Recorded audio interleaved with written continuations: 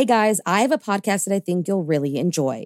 Proof, the investigative true crime podcast co-hosted by Susan Simpson of Undisclosed and Jacinda Davis of Evil Lives Here, is releasing its highly anticipated second season, where they investigate the murder of 18-year-old Renee Ramos. The first season, which, if you haven't listened to yet, you totally should, saw the release of 2 Georgia men serving life sentences for murdering their friend, Brian Bowling. And thanks to evidence unearthed by Proof, on December 8th, 2022, both Daryl Lee Clark and Kane Joshua Story were finally freed after 25 years behind bars. With that same investigative drive, Susan and Jacinda are on the case again, and this time, they are on the streets of Manteca, California, to find out who really killed Renee Ramos.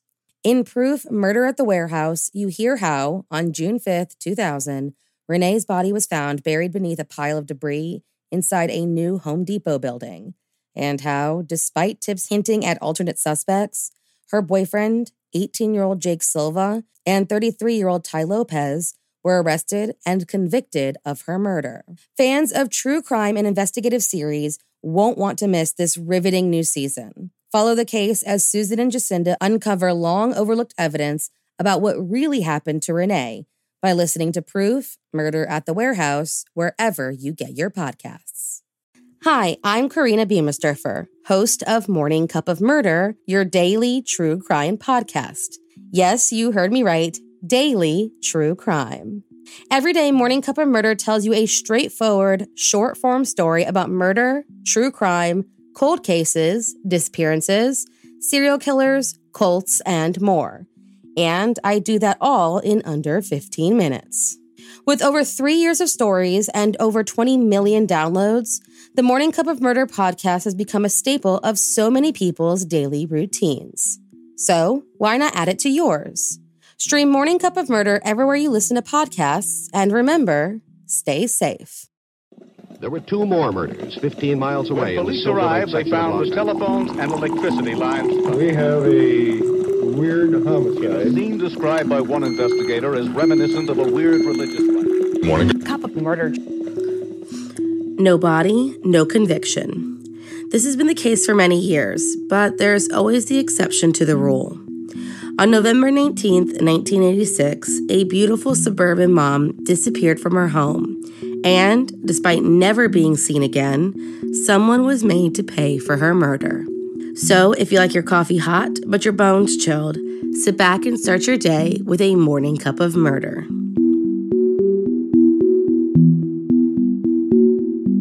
Hella Crafts, born Hella Nielsen, was born on July 4th, 1947, in a small village just north of Denmark.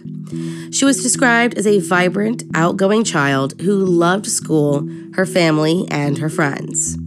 She took this likable personality and made her way into adulthood, and with the help of her ability to pick up new languages, Hella began college in England and later worked as an au pair in France.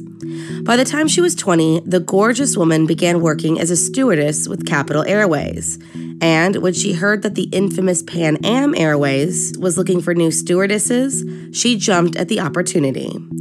She was one of 8 candidates selected out of a group of 200 who was sent to Miami to train for the job.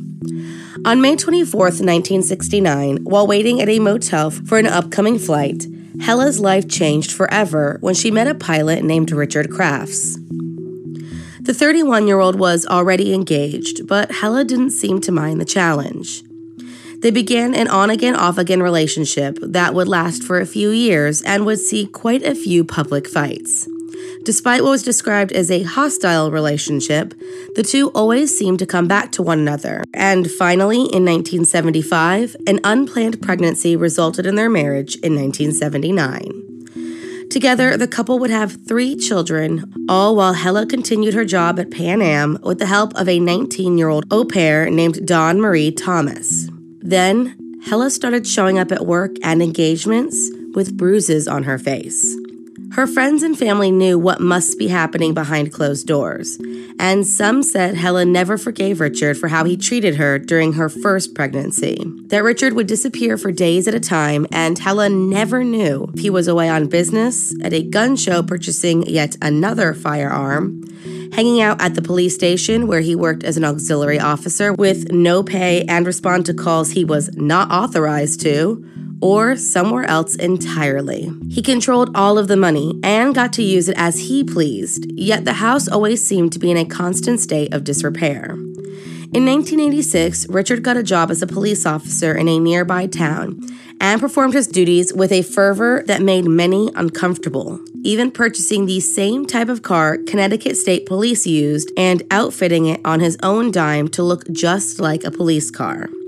Oh, and if it wasn't clear before, Richard kept up his womanizing ways throughout their entire marriage, something Hella tolerated for the sake of their children and keeping up appearances. But by 1986, it seemed that she finally had enough and retained a divorce attorney. She also hired a PI named Keith Mayo to gather evidence so she could use it in court. On November 18, 1986, Hella was dropped off at home by a few friends after a long flight from Frankfurt. They said their goodbyes and watched her walk through the front doors. Hella Crafts was never seen again. That same night, a snowstorm hit town and sent the Crafts and their nanny to Richard's sister's home in Westport early the next morning. He said Hella was going with him, but when he arrived, she was absent. Dawn continued to ask where Hella was, and Richard kept saying she would meet up with them later. Hella never showed up, and her car was eventually found in the airport parking lot. Over the next few weeks, Hella's friends continually tried to reach their friend. When asked, Richard simply said she had gone back to Denmark to visit her mother. When asked again, he said he didn't know where she was. When asked again, he said she was with a friend in the Canary Islands. Hella Crafts was not reported missing until December 1st, and with that report and everyone else's experiences with Richard and his temper, her friends grew concerned that something may have happened to her. In fact, before her disappearance, Hella even told some friends, "If something happens to me, don't think it was an accident." And thankfully, that PI she hired took that statement to heart. Knowing the situation she was in, Keith Mayo became convinced Richard Crafts had done something to his wife. He shared his concerns with law enforcement, but they did not seem as eager to investigate as he did. And I'm sure the fact that Richard was a friend and colleague had something to do with their lack of attention. But that didn't stop Keith and Hella's loved ones from trying to figure out what happened. One of the first people interviewed was Dawn Thomas, the au pair, who recalled several strange events that occurred November 19th and the days following. How Richard abruptly woke them all up to take them to his sister's home, how he seemed to have no clue where Hella was when she asked, how his story changed each time he was pressed for facts, and the strange stains she noticed in the bedroom. Stains that, shortly after appearing, had been cut out of the carpet without explanation. Keith made his way to a landfill to try and find those carpet pieces, but even after he found them, testing proved that there was no blood. Regardless, everyone insisted that Hella would not leave her small children, and that Richard was violent and unhinged. Finally, on December 26th, more than a month after she disappeared, the county prosecutors referred the case to the Connecticut State Police. That same day, while Richard vacationed with the kids in Florida, troopers searched the Craft home and found where the carpet was missing, as well as blood smear on the side of the bed. In total, after the team searched every inch of the house, they came out with 108 pieces of evidence.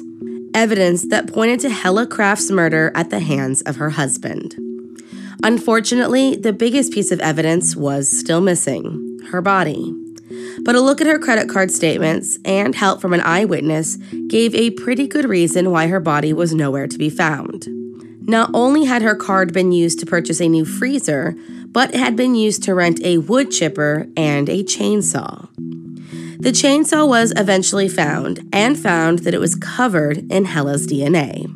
Later, eyewitnesses and snowplow driver Joseph Haidt would say that he saw a wood chipper parked near the shore of Lake Zor on the evening of November 18th, leading into the morning of November 19th, around the time Hella went missing. What was a man doing chipping wood in the middle of a snowstorm in almost complete darkness? With all of this information in their hands, investigators pieced together a horrible story. That Richard Crafts bludgeoned his wife to death, froze her body, cut it into small, manageable pieces, and then placed the pieces in a wood chipper and sprayed it into the lake. Joseph Hines led them to the spot where he saw the wood chipper, and on the shore, investigators found small pieces of human tissue, the crown of a tooth, a fingernail covered in pink polish, bone chips, over 2,000 pieces of blonde hair, and type O blood, the same as Hella Crafts.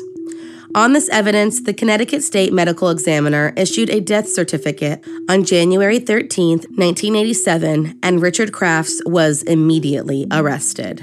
The trial began in May of 1988, and with his guilty verdict read on November 21, 1989, became the first conviction in Connecticut history without a victim's body. Richard Crafts was sentenced to serve 50 years in prison and, as of January 2020, was released and sent to a halfway home in New Haven. Thank you for joining me in my morning cup of murder. Please join me again tomorrow to hear what terrible thing happened on November 20th. Don't forget to rate and subscribe and let me know how you like it. If you want to help support the podcast, there's always Patreon or just sharing it with your true crime obsessed friends. And remember, stay safe.